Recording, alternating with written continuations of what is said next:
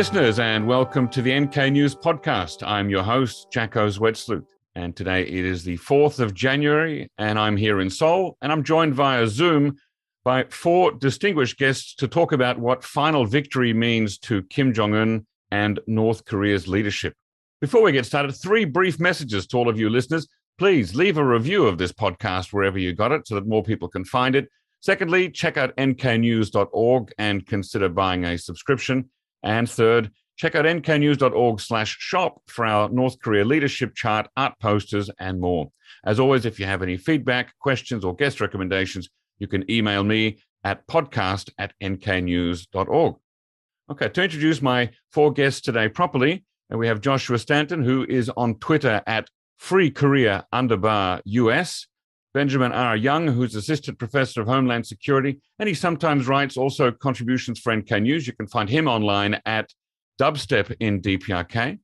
We have former member of the European Parliament, Mr. Glyn Ford of Track 2, that's the number 2, Asia, who has been on our podcast before, and first-timer on this podcast, Dr. Jean Do, who is historian of North Korea and research professor in the Institute of Humanities for Unification at Konkuk University.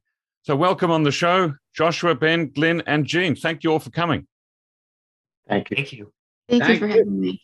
Okay, the idea for this discussion, this debate about final victory came back in early September 2021 when Ben Young wrote a piece for NK News titled Understanding North Korea's Final Victory and Why It Matters.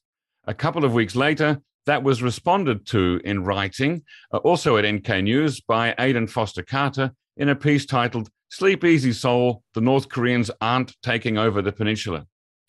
Now, it's certainly a question that I've asked time and again to many of the NK News podcast guests over the years in various forms. What does Kim Jong-un and the leadership of North Korea ultimately want? What is their concept of final victory? There's no doubt that the phrase Chaehue Sungni appears throughout North Korean media. It's also a slogan that you can see on the streets, on paintings and signs, exhorting the people to move forward to final victory, or Chaehue Sungniero. But what does it really mean? Is it simply being left alone and existing peacefully alongside South Korea with some level of interaction and trade? Or is it to communize South Korea and absorb it into the DPRK state under the leadership of a member of the Kim family? Is it an empty phrase, devoid of direct programmatic specificity, or is it something that oscillates in between? So we're going to discuss this here today, and I've asked each of you to start us off with a short statement of about 4 minutes or so in length. And Ben, since you wrote the article that started this discussion, let me turn to you first to give us your picture of what final victory means. Yeah, so quite honestly, probably the best way to really understand what I think of final victory is by reading the original NK News piece, because what I'm about to say is probably the less articulate version of that, but I'll do my best. So final victory is something that has been part of North Korea's political and cultural output since 1950, since the beginning of the Korean War. It is something that Kim Il-sung repeatedly stated in his speeches and in his works.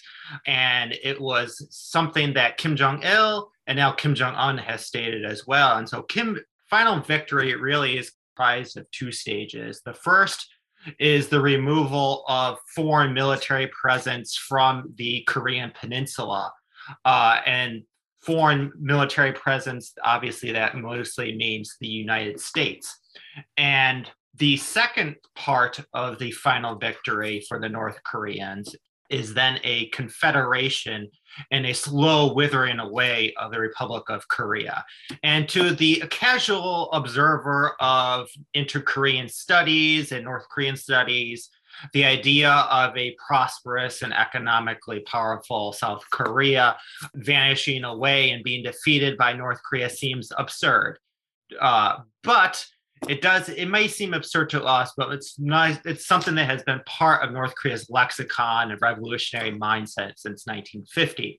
And just because it's absurd doesn't necessarily mean that it's something that they won't try for, because every country, every nation, every insurgency needs some sort of forward oriented vision, some sort of radical vision of the future.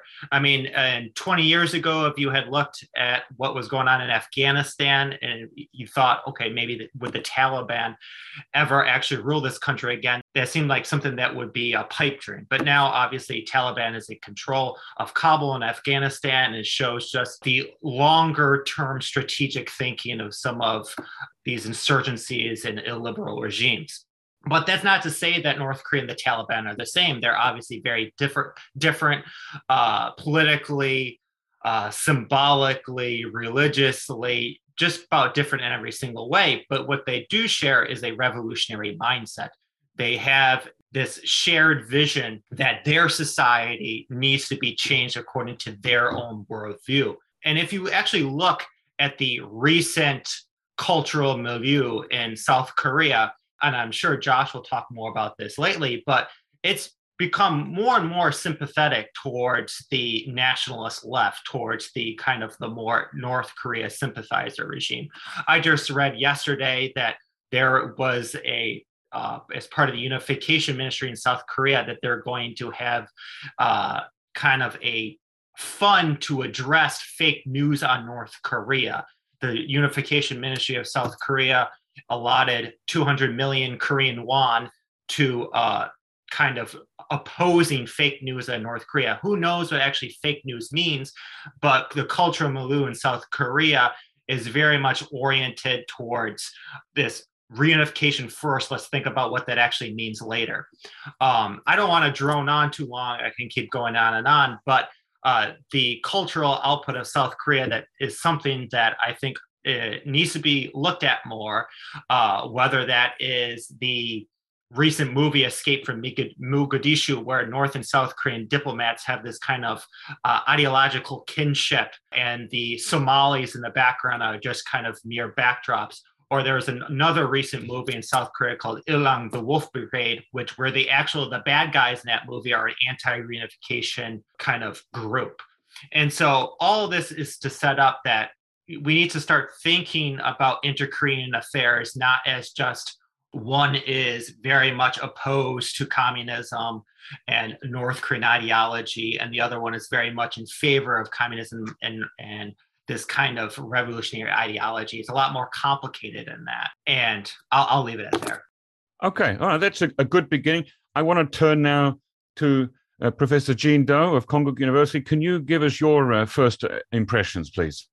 Well, I guess the reference to unification in North Korean parlance, official parlance, and discourse is not new. And all of the three top North Korean leaders have stressed unification as a top national priority.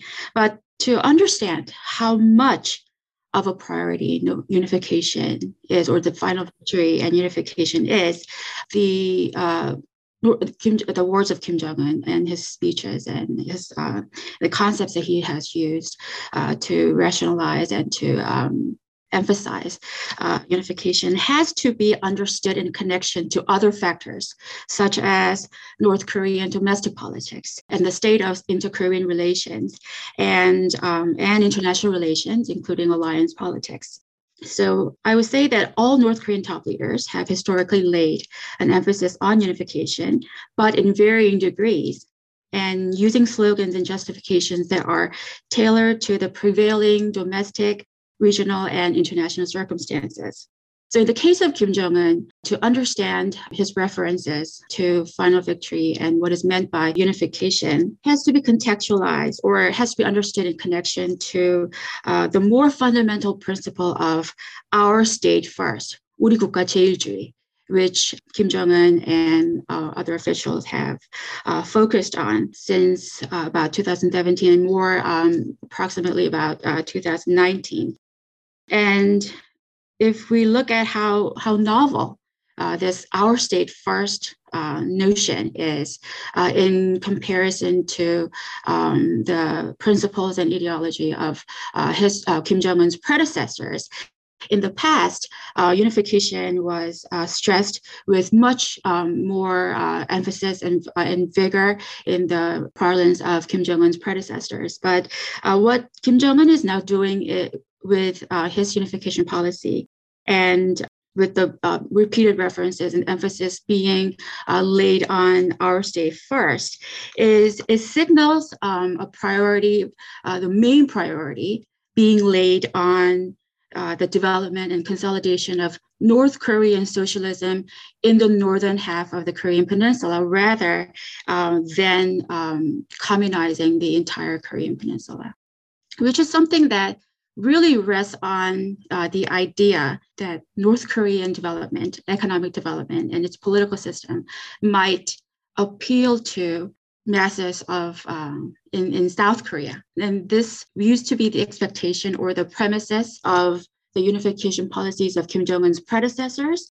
But this kind of notion that they might still appeal to the majority of the South Korean masses is not something that can be supported any longer in the present context of where North Korea is economically, particularly since the crisis period of the mid-1990s. So interestingly, I would say that our state first slogan of the Kim Jong-un regime is very reminiscent of Park Chung-hee's, what Park Chung-hee used to do in the 1960s and 70s with his slogan or policy of economy first, unification later strategy. 선건설 후통일 strategy of Park Chung-hee. Back in the day, in the 1960s, what Park Chung-hee did with his economy first, unification later strategy, what this meant for the unification context was that South Korea was effectively accepting by pursuing a self-sustaining economy. In order to try to attain a self-sustaining economy,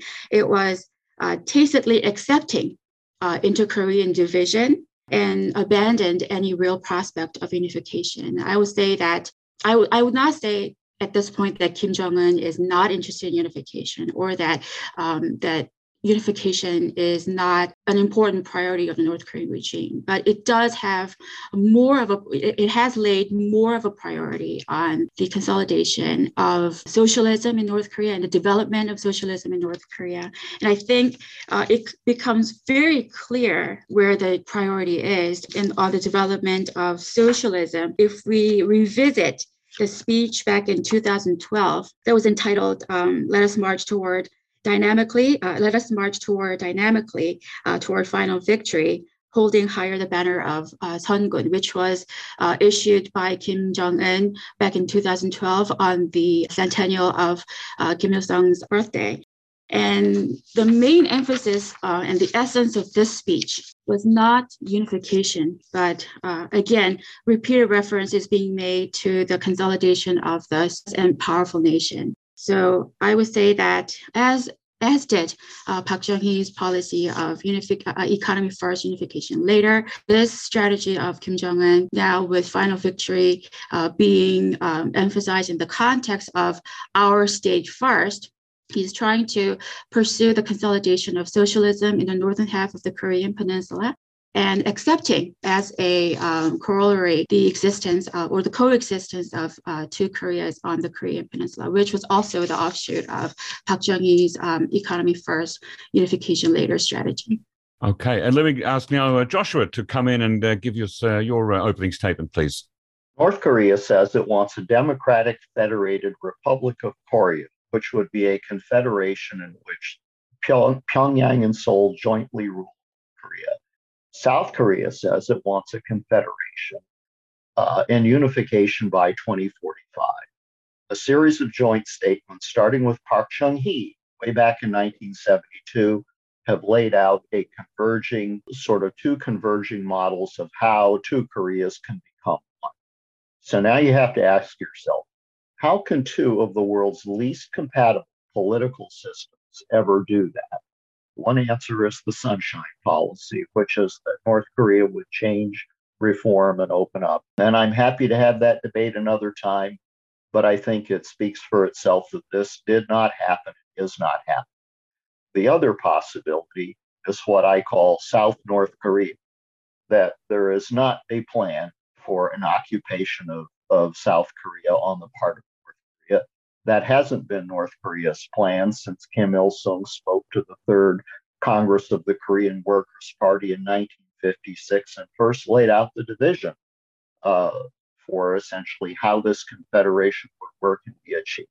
North Korea has an intention to dominate South Korea through a one country, two systems model based on this confederation. It intends to achieve that through a combination of nuclear hegemony, a war of skirmishes, such as the Cheonan and Yeonpyeong incidents in 2010, that force a series of pragmatic compromises leading to democratic decay in South Korea, and something somewhat resembling Hong Kong in some aspects, but not in others. I laid all of this out starting about 5 years ago in a couple of blog posts, and it has been very depressing to watch over the last 5 years all of my worst predictions come true. And I put those up there this morning on my Twitter feed for anyone to review and to compare to the historical record. We now have a Ministry of North Korea Truth in South Korea. It will not be enforced by a North Korean occupation force, but by South Korean courts, by South Korean bureaucrats. The Ministry of Truth will be led by the same people who gave us the Cheonan conspiracy theories and the mad cow conspiracy theories. How truth and fake news is to be defined is left up to a subjective set of guidelines that we have yet to define. When I laid out my predictions, I said the first thing that would have to be necessary for this to work be essentially the suppression of free speech, thought control.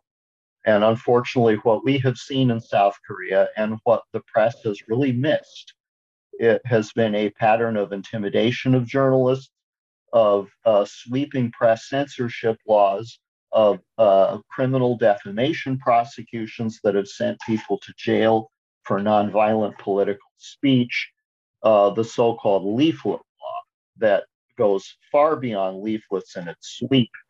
And this is, in fact, now coming down to controlling what journalists can write and say about North Korea in a way that is simply incompatible with a free society. In Hong Kong, where the democratic culture was strong, the national security law that was proposed a few years ago brought crowds into the streets. But in South Korea, where the democratic culture is regrettably not strong, the South Korean government can impose this Orwellian fake news law right in the middle of a presidential election campaign, and hardly anyone bats an eyelash. Some have said North Korea could never occupy South Korea, and of course that's absurd. So this is not what I'm in any way proposing. Some say North Korea could never overcome US forces Korea. I think Benjamin dealt with that argument in some regards. But poorer states and poorer movements have overcome richer states for centuries now. We've seen that with the Taliban. We've seen that with Zamla and Rhodesia. We've seen that with Athens and Sparta. Countries or governments that have much to lose, both politically and economically, do tend to respond to threats, to intimidation, and to make compromises that seem small and pragmatic at the time and in isolation. Now we have a situation in which Kim Yo-jong can stand on her side of the DMZ and demand the censorship of leaflets going across the DMZ that are completely nonviolent, that are protected by Article 19 of the Universal Declaration of Human Rights, and have South Korean parliamentarians running in to introduce legislation to criminalize that. We have a South Korean government that is democratically ambivalent. Despite claiming roots in South Korea's democracy movement, we have people such as Im Jong-suk and Lee In-young and parliamentarian Im Soo-kyung who have a long history of pro-North Korea sentiment and activism that they have not convincingly renounced. And for those of us in the United States who rejected Donald Trump, were terrified of his democratic decay, it was in fact his comfort with some of the extremist and racist views of his supporters that sounded the alarm for us. The same should be true of those in South Korea who have not convincingly renounced the supremacist ideologies and the national liberation ideology, as it's called. These are things that we need to take seriously. Okay, Joshua, thank you. And Glenn Ford now, if you can give us your opening statement, please. Okay, thank you. Let me say that as far as I'm concerned, Pyongyang is absolutely not interested in early unification. In fact, it's against it. It sees any prospect of early unification as being nothing less than assimilation. They are very well aware that the South Korean economy is 40, 50 times stronger than the North Korean economy, and any prospect of that being any kind of economic equality is from their point of view, completely unviable. What they want is, as they say, from their perspective, they want the Americans and the South Koreans to get off their backs. They take the view that the North Korean people are just as capable of growing their economy as the other Asian tigers. And if the hostile policy was to end, they would have the opportunity over a decade, a generation, maybe 2 generations to actually grow their economy at rates of 10, 15% a year to a point at which they are then at least in the same league as South Korea. At that point, things may change. At that point, you're then in a position where, if you want, that there is the prospect of some kind of unification, which is not assimilation. The issue really is that the United States, Seoul, and Japan, to a lesser extent, are running the same playbook with North Korea they actually ran with the Soviet Empire. They are driving an arms race that's going to create a situation where the civil economy in the North, as we know very well, is living a lie. And that we will see a situation where that economy is finally driven to the point of collapse. They're being outspent by Seoul in terms of military expenditure by a factor of 5 to 6. They're being outspent by the US, Japan, and Seoul by a factor of 50. From their point of view, they have had no alternative but to, if you want a nuclear program, a nuclear deterrent. They've lost the arms race. They've been outlapped in that arms race, and they're completely incapable in conventional terms of actually defending themselves, let alone talk about any invasion of the South. The 2 big problems in North Korea in terms of shortages are 2 things. Energy, that's one reason for the civil nuclear program, which is why the North Koreans are very interested in the language of the Biden administration about whether they're talking about the end of nuclear developments on the peninsula or in North Korea. Because if it's on the peninsula, that allows a civil nuclear program. The second problem is manpower. Literally, it is manpower because it's people in the military. If you actually decrease the conscription time from 10 to 9 years, you free 100,000 workers into the system. It's a very old-fashioned model of how the economy works, but it just might be the case in North Korea, which is the world's last global reservoir of cheap, skilled labor. What they're looking for in the end actually is completely the reverse of what we've been told. They're looking for 1 system, 2 countries. When I say 1 system, they're looking for a system that is much closer to that of the state-owned enterprises, the Zaibatsu and the Chaebol, rather than American style, if you want, dog-eat-dog capitalism. But it's not so dissimilar from that in the South. Once you've got the final victory of 2 countries, 1 system, then you can talk about serious reunification. But that's not going to be by 2045. It's likely to be far later than that. Okay, thanks very much. Glenn, a question that I'd like to throw to all of you is, why does it matter what Kim Jong-un and the North Korean government wants as final victory? How does this, or how should it shape the way that South Korea and other states react to and relate to North Korea? Ben, if you could kick that off again, please. It was interesting to hear everyone's points. And in terms of something that I did want to bring up in my introduction, short little speech there, is that there's a really interesting book by Thomas Schaefer, the former German ambassador to North Korea. And there's a section in the book where he talks about the reunification mindset of the North Korean government based on his time in Pyongyang and his time meeting with North Korean officials.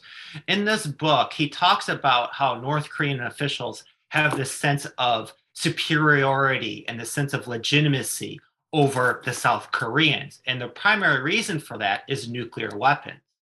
They have, for the past 70 years, have forsaken economic development for military self-defense purposes.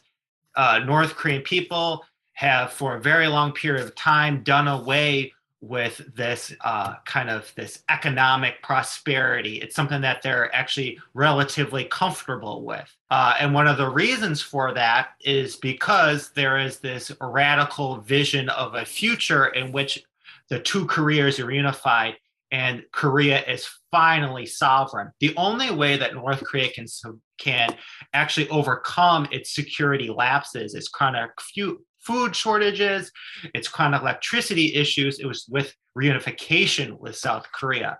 And as Josh talked about, I don't envision that North Korea in the next 5, 10, even 20 years is going to march into Seoul with their tanks and overtake the Blue House. This is going to be something that's very different. This won't even look anything like the Taliban-led insurgency. This is something that will be very slow, very kind of the withering away of truth and not truth in the South Korean cultural landscape. So I think one of the kind of the divides I see here is that I'm thinking about this in terms of ideological terms, not in terms of economic terms, because in economic terms, in many regards, I agree with Glenn that North Korea, they are obviously much poorer than South Korea. Obviously, they would have major issues if they were ever to actually cross over the 38th parallel with fuel shortages, with the lack of nourishment for their forces. But this final victory is something that will almost look kind of a Hong Kong-esque in terms of how the PRC is treating its kind of inner colonies. I think in many regards that we would see something more similar to the PRC's kind of inner colonialism than what we're seeing with the Taliban in Afghanistan. So hopefully this will get this jump started as well. Okay. Jean, do you want to respond to that? Yes, I would pick up on what Ben was saying about North Koreans having the sense of superiority because of their military power and their nuclear capability. Yes, this is true. That not only North Korean officials, but also if you talk to North Korean defectors or resettlers or whatever you would like to, term you would like to use, if you talk to the North Korean people in South Korea who have people who have resettled in South Korea, those ordinary people will also have comments on in that sense of North Korea having that kind of military superiority, even though despite their economic dysfunction or mismanagement. So this is true, but it's also true that over the last 7 years, historically, this sense of superiority and in the sense that they've carried over the years, that they are somehow more legitimate than South Korea in terms of anti-Japanese nationalism and military capability, has never translated to actual superiority in the sense of economic capability or cultural strength or diplomatic consolidation.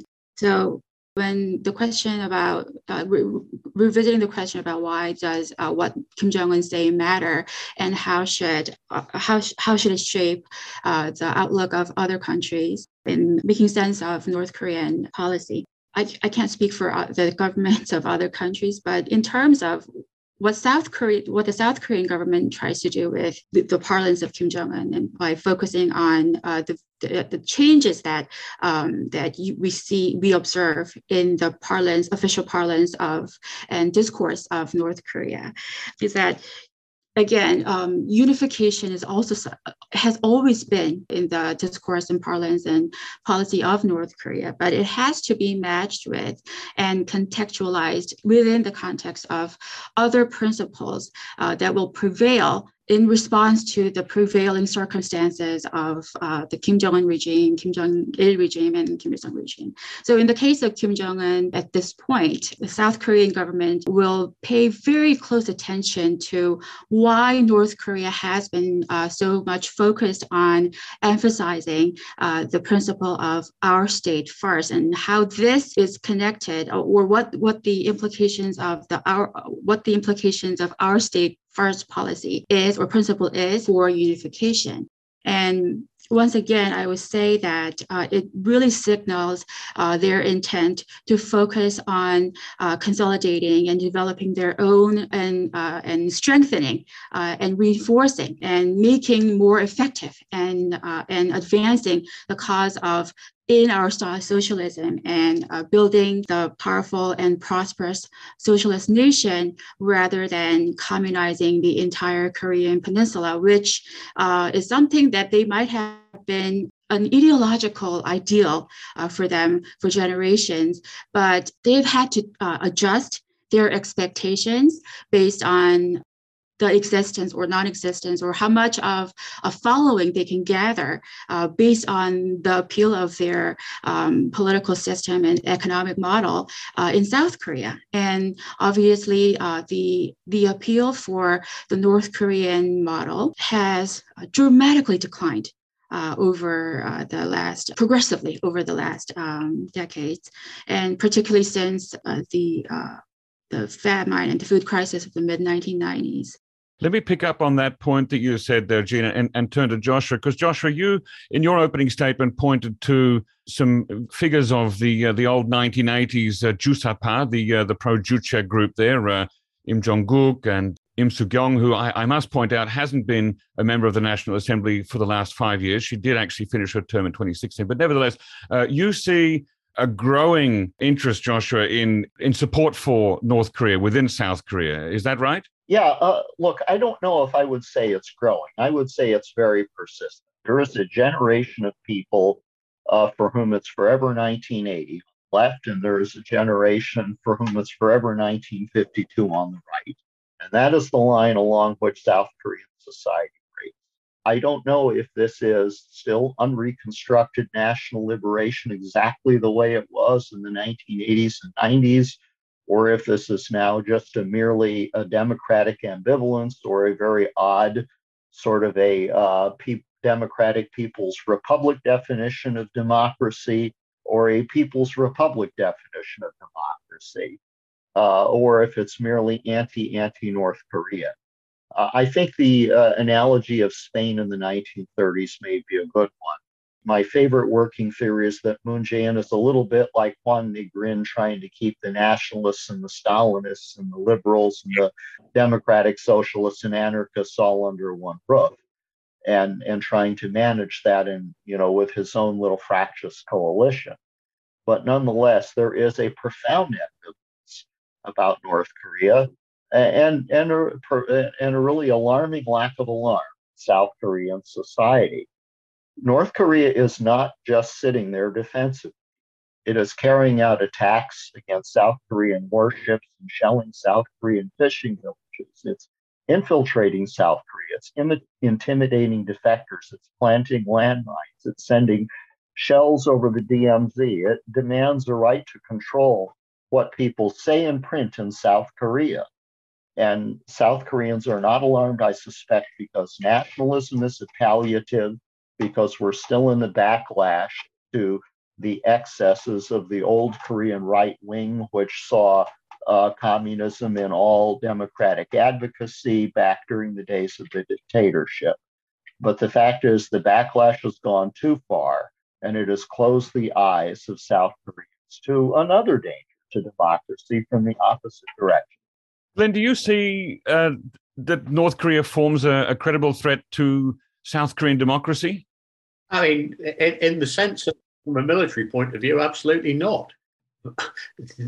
No way at all. But what about the things that Joshua the incidents that Joshua outlined, the sort of small scale skirmishes, not of the kind of army against army, but the kind that can be used as leverage or to strong arm a society that seeks to avoid a war. I'm not supportive of what the North Koreans do in any way whatsoever, but they're really, in global terms, really minor irritants. I mean, they're not. I don't see how South Korea sees that as a real threat to its existence. In a sense, it's probably more a reflection of the fact that Kim Jong-un needs to do something for his domestic audience. I mean, the question was originally, does it matter what Kim Jong-un says? That was originally my question, yes. Yeah, I don't think it does matter what Kim Jong-un says. What it matters is what Kim Jong-un does. I mean, if you listen to what Washington says, Washington talks about democracy, human rights, women's rights, and yet it supports MBS in Saudi Arabia. So, I mean, it's complete hypocrisy. So why does it matter what Kim Jong-un says? What he does is the crucial thing. And I think the point about, it's the economy first. And that's clearly what's happening. And it fits in with my analysis in the sense that, no, they're not interested in unification. What they're interested in is getting their economy going to be in a position that then if you start having a successful economy, then you can actually do things. I think there is a sense of faith in North Korea. I mean, the one way that someone in an inferior position can actually, if you want, justify almost a superior standpoint is through faith. And there is, at least in some parts of North Korea, a faith in the system. I think it's a misguided faith, but that's a different issue. As a practicing atheist, I think a lot of faiths are misguided, but that's other people's choices. I'm going to go back to Joshua, who had his hand up a moment ago. Joshua, you wanted to add something? Yeah, first, I'm in the United States and I don't support MBS and I don't speak for MBS. So that's certainly not a position that's being argued here. Second, I would just make the point here that what North Korea wants, not what North Korea says, and maybe not even what North Korea does, is what controls our cost-benefit calculation when we decide what our policy should be. If North Korea, in fact, just wants to have the consolidation and control of power within its own country, then yes, coexistence would be a plausible, or containment would be a plausible path to pursue. But North Korea's behavior suggests, and North Korea's ideology and its statements quite clearly say that that's not what it's interested in. And if in fact North Korea has ambitions to dominate all of Korea, that completely upends our policy calculation of the risks and the benefits of one policy versus another. Okay, thank you, Joshua. Jean, you've got your hand up.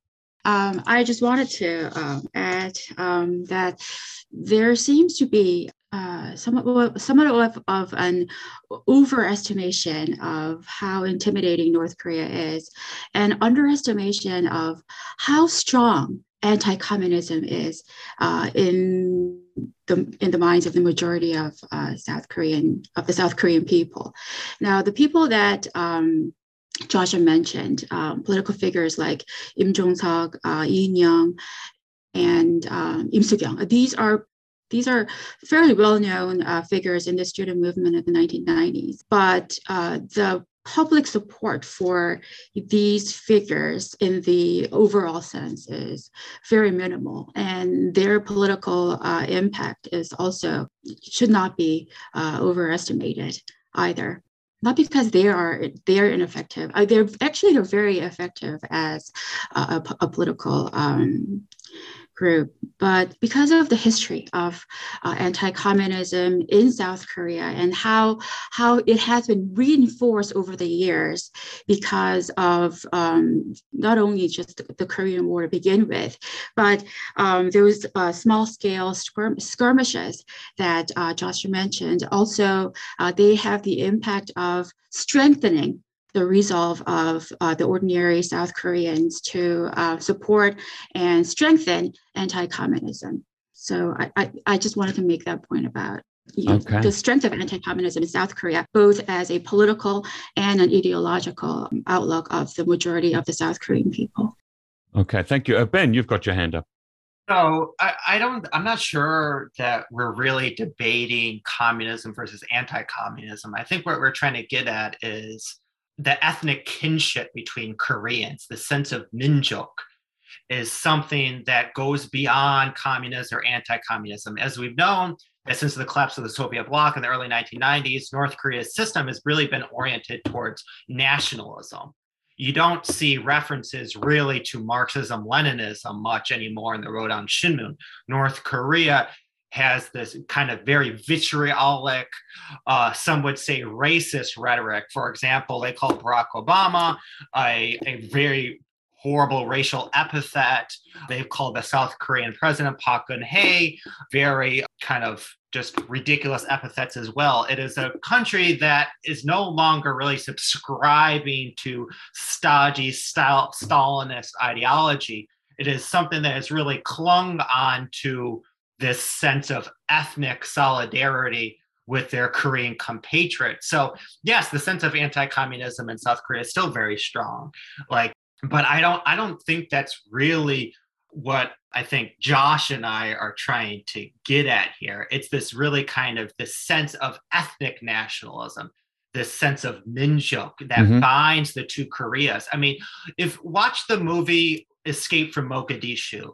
It's a South Korean film. In the film, takes place in Somalia during the Civil War. It's kind of the South Korean version of Black Hawk Down. And in this film, there's a civil war, South and North Korean diplomats. They're in this chaos. The South Koreans are helping the North Koreans escape. One of the North Koreans are offered the opportunity to defect to South Korea. None of them take that opportunity. And in this movie, they are celebrated as heroes, as being they never abandoned their country. And to me, I think that kind of speaks volumes in the sense of this kind of worldview of ethnic solidarity, is that you, above all else, you're Korean.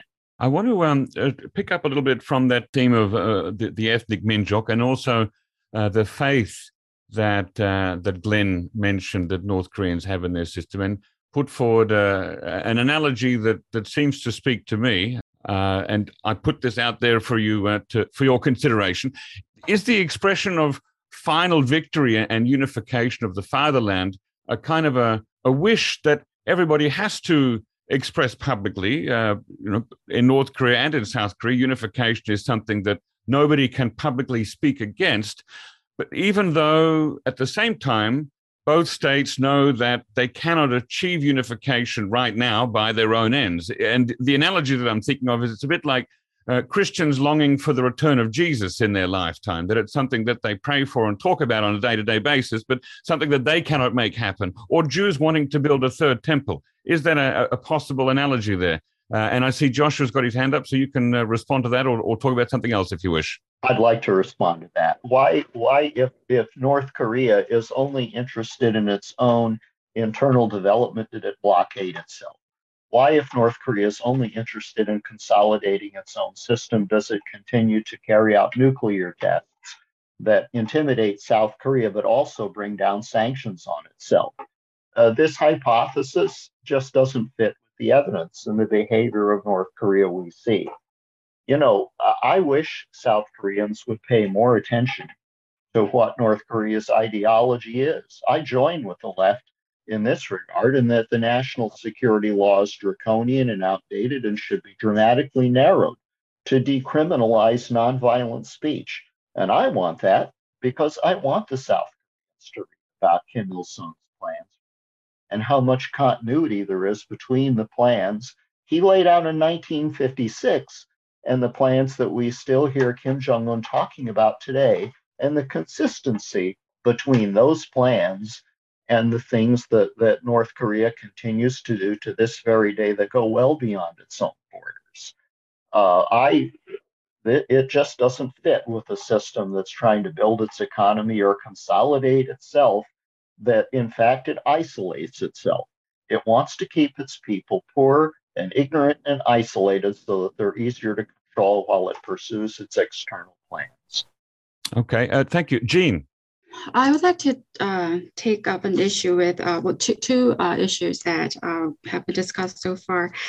First of all, Ben mentioned the ethnic solidarity that was portrayed in the movie Mogadishu. Now, this film, of course, is a South Korean film and does not really reflect what has been the recent trend in, or the recent changes in North Korean official discourse and parlance in North Korea regarding unification. Once again, I would like to emphasize that this reference and emphasis on ethnic solidarity was something that carried through very, very strongly and evidently until the time that Kim Jong-il was in power. But now in the Kim Jong-un era, again, there has been a real effort on the part of the North Koreans to create and emphasize a separate state identity, and with their slogan of "Our State First" ideology. So this, again, is really their version, again, of an economy first, unification later strategy, somewhat reminiscent of President Park Chung-hee.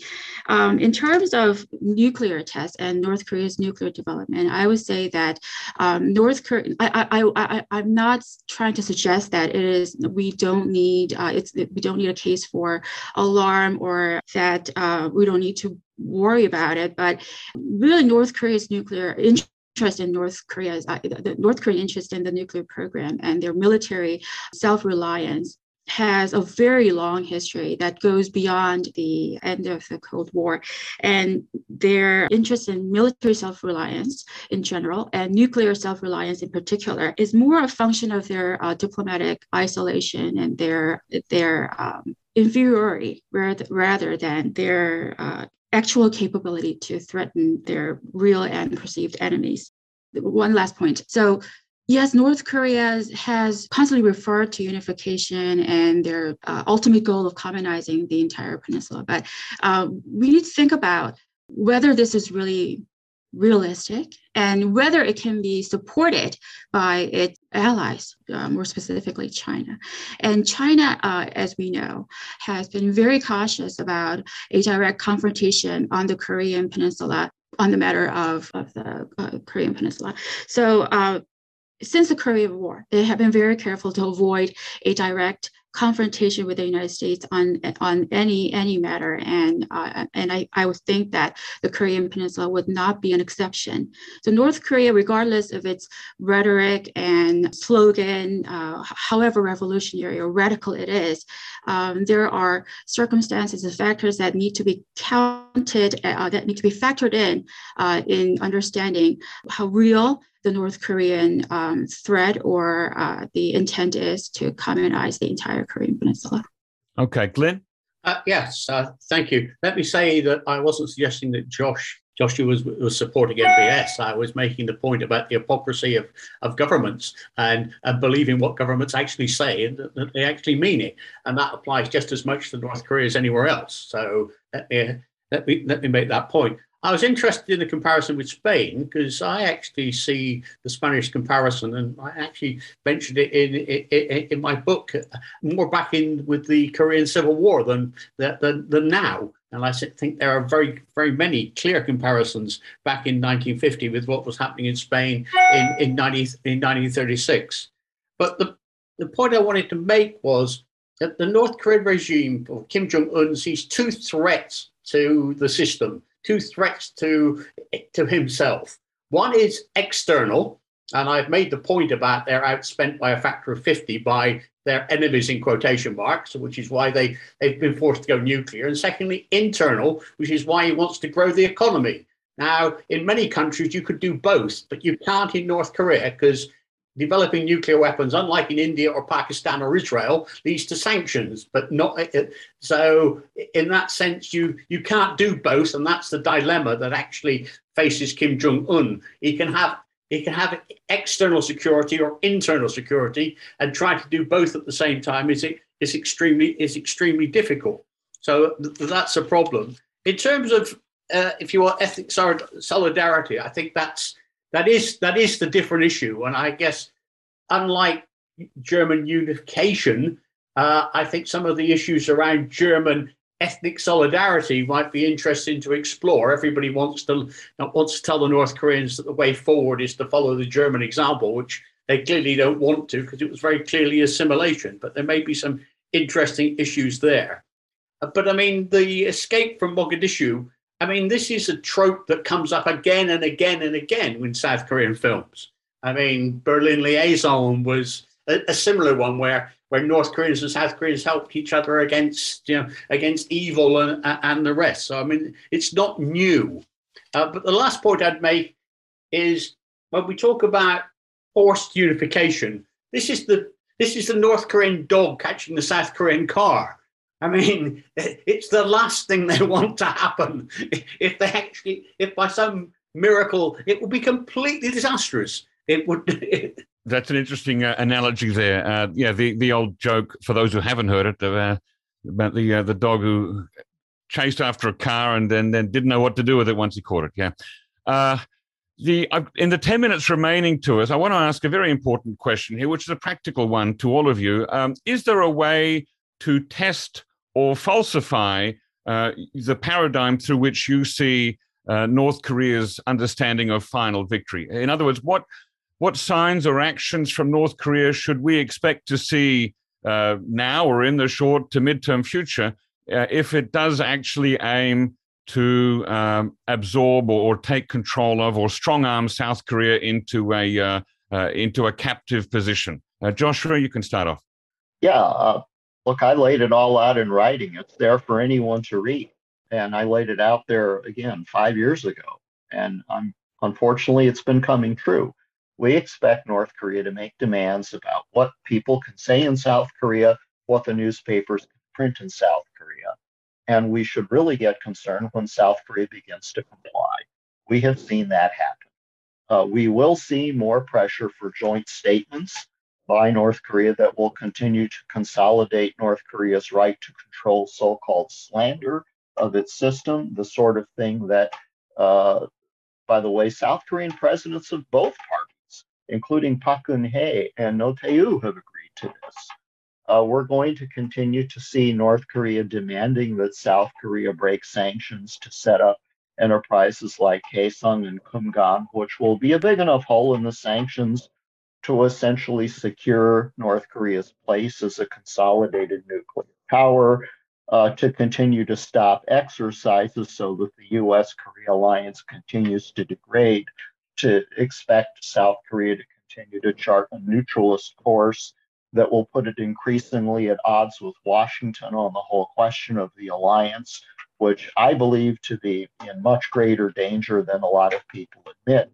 We're going to see a continued drifting apart of the United States and Korea politically, and we're going to see continued democratic decay in South Korea with more people being prosecuted for criminal libel and fake news. Joshua, I just wondered, the destruction of the North-South Korean liaison office by North Korea, was it already 2 summers ago? It feels like it was already 2 summers ago when they blew that thing up. How does that fit into your understanding of North Korea's pursuit of final victory? South Korea's current government is so beholden to the idea of gambling everything, all of its political support, its whole agenda on the improvement of North-South relations, that North Korea can blow up one of its own buildings and have the blast wave really felt in an entirely different country. North Korea didn't need that building, and it has other buildings where it can convene a meeting of the Democratic Federal Republic of Korea somewhere else if necessary. Maybe in Kaesong, maybe South Korea will build another one, maybe in Pyongyang, as far as I know. So, look, that is, again, an intimidation tactic that seems to have been successful. We saw a whole series of political concessions by South Korea's so-called Democratic Party in the National Assembly after that. It works. Okay. All right. Thank you. Gene, if you can tell us what activities you would expect to see from North Korea now or in the near term future that would show that it does, in fact, seek to maintain some control over South Korea. Well, I think that North Korea will continue to criticize the South Korean government for lacking independence and not being able to manage inter-Korean relations on its own terms and being reliant on the United States and not being able to make an independent decision on how to manage inter-Korean relations and the question of sanctions and what can be done between the two Koreas despite international sanctions and so forth. But as North Korea continues to make this criticism, to raise this criticism about the lack of or the inability of South Korea to act independently and manage inter-Korean relations independently, whether it will actually resonate, that criticism of South Korea being lacking independence will actually resonate and have an impact, political impact in South Korea, I think I would say, doesn't really have much North Korean criticism. North Korea's criticism of the South Korean government really does not have that much of an impact politically within South Korea. So North Korea will continue to behave in the similar manner that it has where South Korea is concerned, but really that the issue of how much critical North Korea is of South Korea isn't really a big political issue within South Korea. And even if there were, a few people, renowned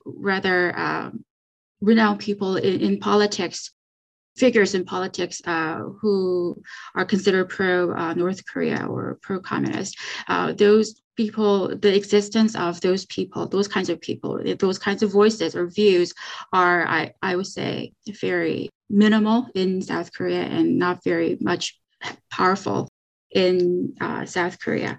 So the idea that North Korea is trying to achieve and pursue final victory is really just occasion for the government and the party and the military to reinforce its domestic legitimacy despite the manifest dysfunction, ineffectiveness, and mismanagement of their system. And it's really more and more increasingly becoming North Korea's domestic issue rather than something that South Korea, rather than something that has an impact in South Korean politics or South Korean policy.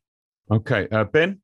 Yeah, so, I think that this idea of a final victory, it's a long-term vision, very much part of North Korea's kind of utopian, forward-oriented mindset. North Korea has always had this kind of utopian worldview that one day they're going to reunify and have this truly independent country where all Koreans can live and thrive together. So this is not a 3, 5, 10, 20-year plan here. This is something that is long-term.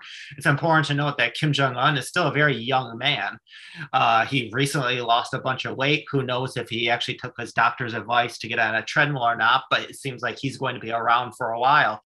And so what we have also seen is that North Korea, even during periods of famine and hardship, is very stable. During the COVID-19 pandemic, the country has really isolated itself down and closed its borders. This is not a country that is on the brink of collapse. But I think that there are some telltale signs that things could really rapidly change on the Korean Peninsula. And one of the first kind of signs is if the U.S. was ever to withdraw its military presence from Korea. I think there's a very real possibility of that within the next 5 to 10 years, depending on who wins in 2024 or 2028. I think there's a very real possibility that Trump runs again in 2024, and he has been very ambivalent about a continued U.S. military presence in South Korea. It's also, I think, could be interesting to see if there's more North Korean agents / spies being captured in South Korea. I recently learned that there was a redefector who crossed over into North Korea, I think just this week. He was a gymnast. He was a North Korean who defected to South Korea, and now he redefected back to North Korea. I think if there is more and more of those cases, I think that is something to explore in terms of North Korean kind of clandestine influence in South Korea. So it'll be interesting to see if there's more abductions, kind of more low level kind of spy activities in South Korea, because every once in a while, I look at Yonhap News and I see, there was 4 North Korean spies that were arrested. So it seems very Cold War-esque, something that from a novel, but there are still North Korean spies in South Korea. And I think if something was to kind of happen in the short term, that could and to be kind of a sign of some bigger rumblings to come, is if there is more and more spies / agents / abductions going on. Mm-hmm. Okay, thank you. And Glenn? The fact that North Korea wants to try to influence what happens in South Korea seems to me completely unexceptional. As 2 neighboring countries, what else would one expect, particularly with the joint ethnicity? East Germany and West Germany were in very similar positions, and the idea that the East Germans were not trying to influence what went on in the West is clearly nonsensical. And you have a whole series of issues there, which I won't go into. The question is whether that kind of interaction is getting to the point where it's threatening to South Korea's very existence, and it seems to me that that's what we're debating here. And if I was looking for a sign that the North Koreans are actually genuinely thinking they can do that, it would be in a genuine North Korean interest in early unification. That would seem to me that they're not going the economic model. Leave us alone, let us grow our economy for 25 years, then we're in the same league and we can do something. If the North Koreans in 18 months' time start talking about early unification, I really start worrying, because that seems to me that they think that they're not going to win economically, they're going to win ideologically or military. Glenn, you had countless meetings with high-ranking North Korean Workers' Party officials over the years. Did they ever say to you, things that made you feel like they were interested in early and quick unification with South Korea? Or did they say things that gave you the opposite idea?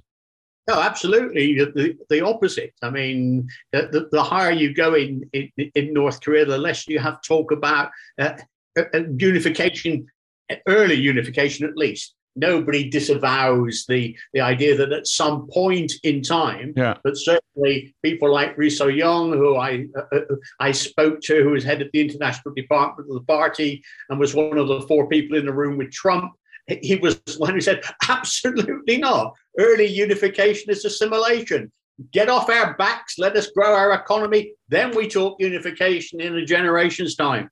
Okay, final thoughts from everybody in 30 seconds or fewer. Joshua?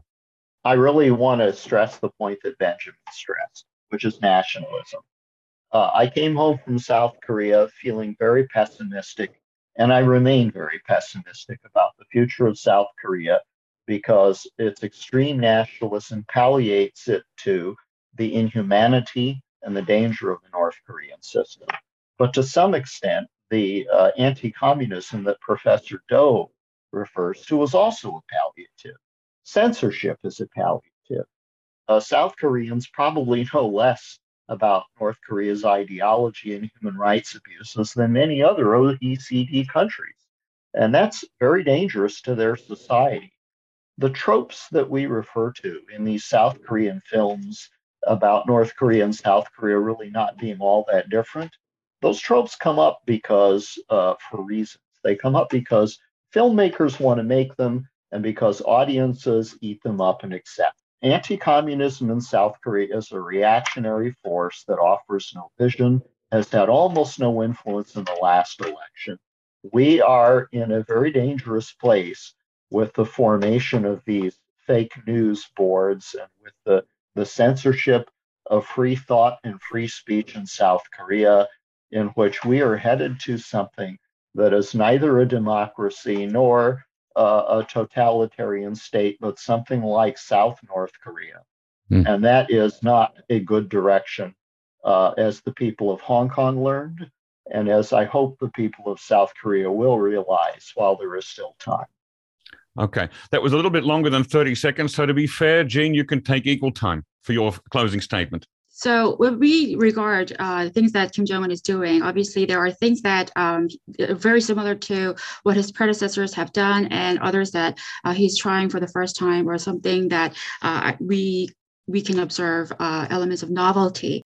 So the achievement of final victory and the references to final victory being made in across 3 generations of hereditary succession is not new. Again, Kim Jong-un is this for Kim Jong-un, the achievement of final victory or the appearance of pursuing final victory is necessary as a way to legitimize his political control, which is based on the idea that he succeeds without interruption the legacy and objectives of his predecessors. But at the same time, again, I would stress once again that there is variance as to how much of a priority nationalism, unification, and socialism is in the discourse, official discourse of North Korea. And in the past, before Kim Jong-un came to power, until the Kim Jong-il era, there used to be much emphasis being laid on nationalism and Joseonmin족 and ethnic solidarity and so forth. But in the Kim Jong-un era, North Korea has been laying increasing emphasis on our state first, 우리 국가 제일주의, and this effectively has the impact of delaying or putting the objective of unification on the shelf for the moment, for the more immediate goal and priority of consolidating their powerful and prosperous socialist nation. Okay, Yes. that's a good place to end it. Thank you. Ben, you can respond and give your final statement. Thank you. Yeah, so, North Korea's final victory strategy is not an economic vision. This is a country for the past 70 years that has never prioritized economic development. You can see it in their fact that they have prioritized nuclear development. They spent 20 to 30% of their GDP at times focused on military self-defense. If they actually cared about economic development, then they would actually work towards that, become a part of the international community. Final victory is a radical vision of national liberation. That is what it is. It is an ideological program. And I think there needs to be more in-depth research and analysis of the right-left divide in South Korea, because the right and left in South Korea is not the same as the right and the left in the Western world. The left in South Korea is very nationalistic. During the 1980s, there was quite a bit of fervent pro-Kim Il-sung rhetoric amongst the left. They used that to kind of overturn the military regime of South Korea, which was oppressive. But there has always been an element of this kind of pro-Juche, pro-DPRK ideology amongst the left in South Korea. And I think that we need to get kind of rid of our Western notions of what is left, what is right when it comes to Korean affairs. Okay, thanks, Ben. And Glenn? Yeah, I don't really think I've got an enormous amount to add, although I would disagree with Benjamin about the fact that the North Korea has never prioritized the economy. It seems to me, at least in the period 1953 to 68, before the small civil war or the attempted insurrections in the South, I mean, there was plenty of evidence that the North was prioritizing the economy. But more recently, yes, I would agree. But it seems to me that if there is a threat to the South, it's going to come more from nationalism rather than communism. So it would seem to me that the more the North gives up the, if you want, communist rhetoric and moves towards nationalist rhetoric, the more it is of a threat. Because if anything's going to glue the Korean peoples together, it's going to be nationalism rather than any other form of ideology. Okay, thanks very much there, Glenn. Well, unfortunately, we've run out of time for today, so we'll have to leave it there, inevitably without a consensus or a conclusion, but it's still a very interesting discussion to have, and one that we will revisit occasionally here on the NK News podcast about what final victory means to North Korea. Thank you once again for coming on the NK News show today, Jean, Glenn, Ben, and Joshua. Thank you for having me. Thank you very much. Ladies and gentlemen, if you already have an NK News subscription, don't forget to take a look at our NK Pro platform, which offers unparalleled services specifically catered to the needs of professionals who monitor developments on the Korean Peninsula. Inquire about access at membership@nknews.org today. And if you have any feedback, questions, or guest recommendations, please email us at podcast@nknews.org. Our thanks, as always, to Arius Dare and Brian Betts for facilitating the podcast, and to Gabby Magnuson, our post-recording producer genius. Thanks, and listen again next time.